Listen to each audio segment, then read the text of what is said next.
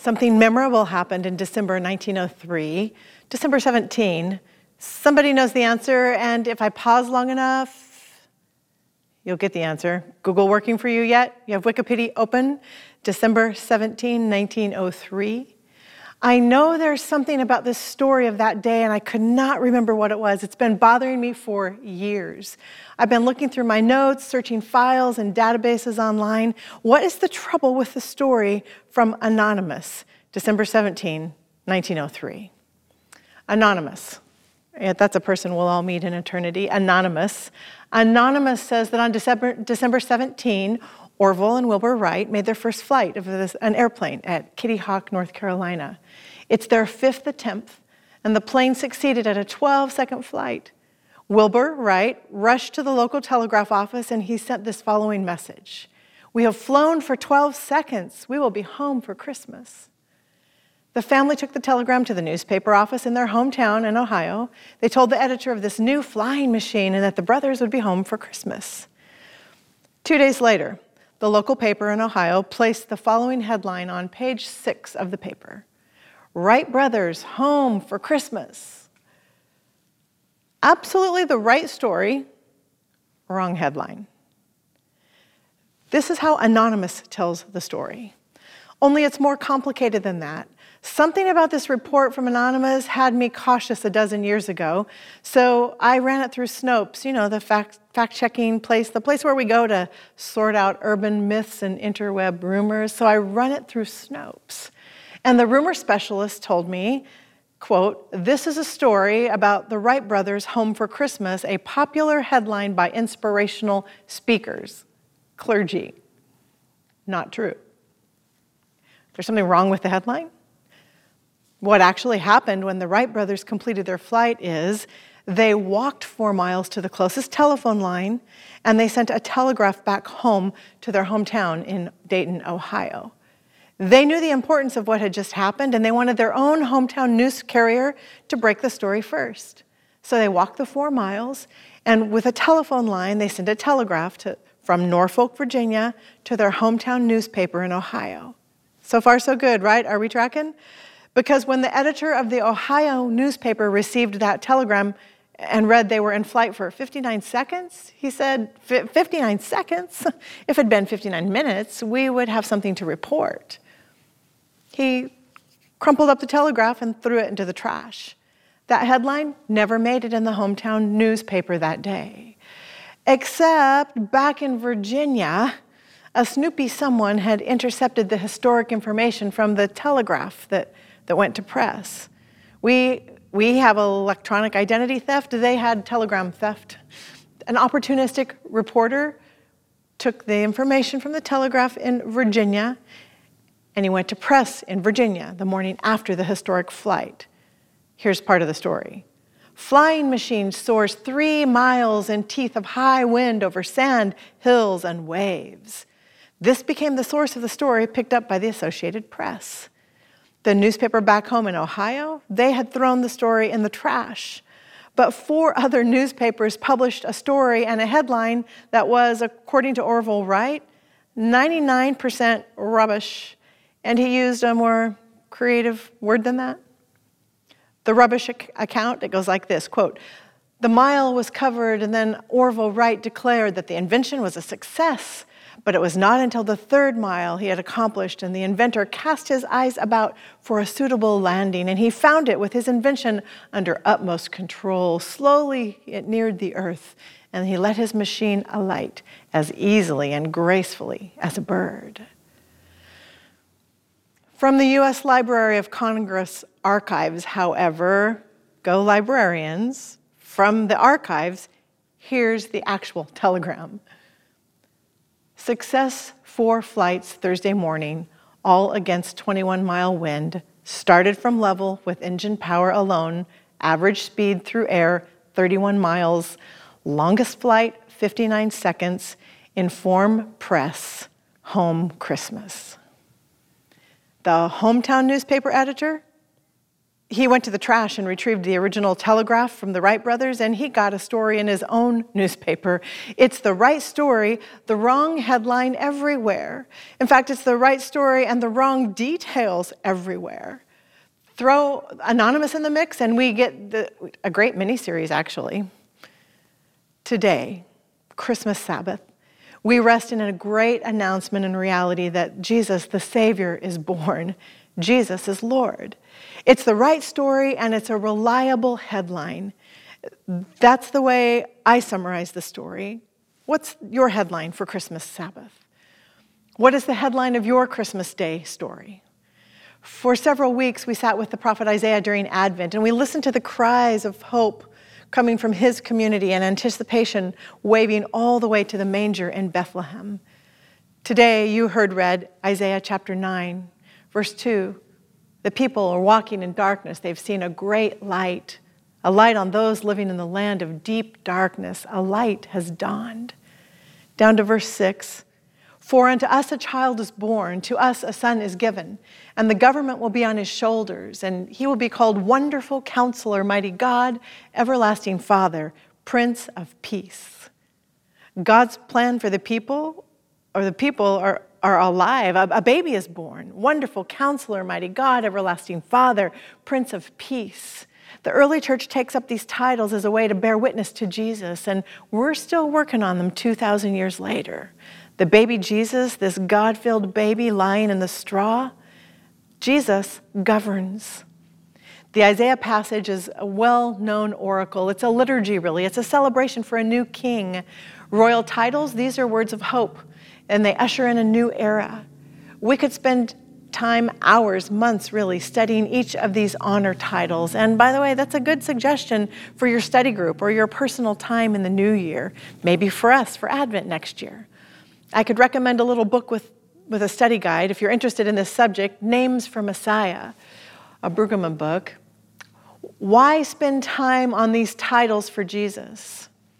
It's interesting, our Christmas carols, they brim with royal imagery. And that imagery comes from these passages of Scripture we've been reading all month long. When we conclude worship today, we will sing, Joy to the world, the Lord is come. Let earth receive her King. This, by the way, is our most shared Christmas song of 2020, recorded by Lucas and the worship team. It's so fantastic. Let earth receive her King. Why does it matter, the titles we give Jesus? Because the kingdom follows the king. The character of the king becomes the experience in the kingdom. And this is the new order that replaces the old order. This, by the way, is not the conventional royal expectation. We catch this as we keep reading the Christmas story, by the way. If we move back to Matthew chapter 2, that's where we were reading for Christmas Eve. Matthew 2, right after Mary and Joseph find out they're pregnant with God, they're warned that they're in Herod's territory. And Herod is sometimes mean and sometimes mad and sometimes both at the same time and highly disturbed. Herod, he spills his disposition all over the kingdom. As Herod goes, the nation goes. When Herod's anxious, everyone's anxious. Why does it matter that there's a new king in town? There are 2 short verses in the Christmas story when everything is calm and hopeful and charged with possibility. These are my 2 favorite verses of any version of the Christmas story. Matthew chapter 2. When they saw the star, they were overjoyed. On coming to the house, they saw the child with his mother Mary, and they bowed down and worshiped him. They opened their treasures, and they presented him with gifts of gold, frankincense, and myrrh. These are the travelers from the east. Joy and generosity, contentment and calm, worship, a decision in the moment to praise God. This is what happens in the new kingdom. It's an unconventional kingdom. It's a kingdom they've not planned for or practiced, and it's radically other. Notice when Herod is absent in the scene. Notice the absence of threat. For this scene in the story, there is no threat to anyone's well-being. The kingdom follows the king. Wonderful Counselor. By the way, please notice when Handel's Messiah repeats these titles, it's wonderful, Counselor. That's not actually the way the Bible story goes. Wonderful Counselor is one title. That's okay, we'll give Handel some creative license. Wonderful Counselor. That's an agent of extraordinary policies. Mighty God, a power over thriving. Everlasting Father, a consistent, reliable caretaker of the family. Prince of Peace, a commander of wellness. That's one way to understand these titles, but we could work on these a lot longer. The way the stories go throughout all time and all places, however, is that fortune and fame come to kings who stir up the peace, kings who win battles and take war prizes. But Isaiah summarizes the qualities of this king by saying, his government and its peace will never end. He will rule with fairness and justice for eternity. The kingdom follows the king. It's not a conventional royal expectation. It's not something the people planned for or were prepared for. God filling a baby, laying in the straw. If you were with us for the Lord's Prayer series we did before Advent, we unpacked the essence of this kingdom of God that Jesus brings. It's a complete upset to status quo and to our planned lives. In other words, the coming of Jesus even upsets us, those of us waiting for his arrival, because we've already adapted and patterned ourselves so much to this world. When the unconventional kingdom of Jesus arrives, we may be a little put out. It upsets us. It upsets us when things become unfamiliar. We feel entitled to know our way around. Our friend Gary Chartier said this the first week of Advent, and I've been thinking about it all month. We feel entitled to know our way around, for familiar things to be as they should be. We've come to expect our lives will be as we've ordered them. We feel entitled to know. Think about this with me for a minute. We know our routines. We know our people. We know our playtimes and our work schedules and our Sabbath. We know the route to the beach, and we know the quickest route home during rush hour. We know the airline we fly when we want to get back home to family or our home country. We know which aisle holds the peanut butter at Costco and which therapist will listen to us next month.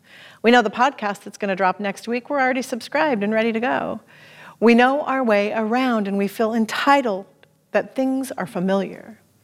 Look, here's a small example. We bought a live Christmas tree a month ago. Our usual fire station charity Christmas tree stand, they had suspended their services this year, so we end up at the local Home Depot. We end up there. And we bought a grand fir. We bring it home. We placed it in the water.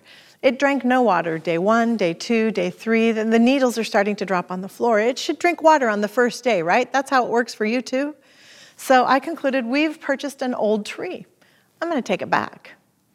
That idea was met with some mocking in my home, if I'm honest. You can't return a Christmas tree. You can't. I said you can. Really? You can. What are you going to do? Haul it all the way there? And they might tell you no. Well, they sold us an old tree, and I'd like a fresh one. So the tree went on top of the car. I drove it back to the store. I stood in line, and I told the clerk, I have a Christmas tree to return. She said, what? I said, the tree.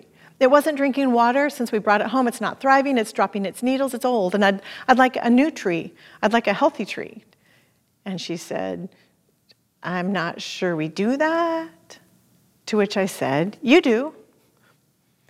You have a nursery. And the policy is that they'll return plants in the nursery if they don't thrive, as long as I bring my receipt back. What is it, 14 days or something like that?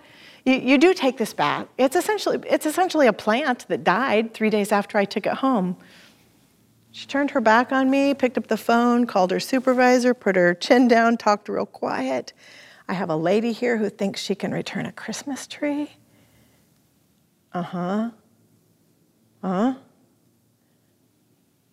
We do? How would I ring this up? I know they'll take it back because that's what they do at the nursery. I know my way around the nursery. And if they hadn't taken it back, I would be troubled and irritated and a little bit offended. Thank you, I got a new fresh Christmas tree. See, we feel entitled to know our way around the world and how the world should work for us. In the first months of the new year, we're going to dig deeper into this entitlement idea and what it means. The month of January, we'll talk about the idea of truth. In the month of February, Black History Month, we feel entitled to know our way around, and we're troubled. We're actually put out when things get rearranged. We know what our body is capable of, what our mind can do. We know our skills and our marketable employment. We feel entitled for these realities to be as they are. We know who we like, we know who we don't. We particularly know who we're against and who we might hate, and we know which stories we trust and which truths we believe, and then we organize our lives accordingly. We feel entitled for things to go as we've arranged them. When they don't, we're put out, miffed, offended, angry, irritable, yes. And then all of my energy goes to rearrange the forces around me so that I can have my familiar routine return to me. We feel entitled to know our way around. Well, friends, this Christmas Sabbath, we are inside a story we do not order. We are inside the story of Jesus, the Lord, inside a story where the kingdom follows the king. Expect the furniture to be rearranged. Expect to be put out a little. Expect that we'll need to be adjusted again and again. At the end of Matthew's story, Jesus will tell the people, keep watch with me for the surprising presence of God, Matthew 24. We don't keep watch if things will go according to plan. We don't need to keep watch if things will remain familiar and ordered. We keep watch because the presence of God will catch us by surprise. The presence of God, it is the story. The God-filled baby lies in the manger. This is the headline.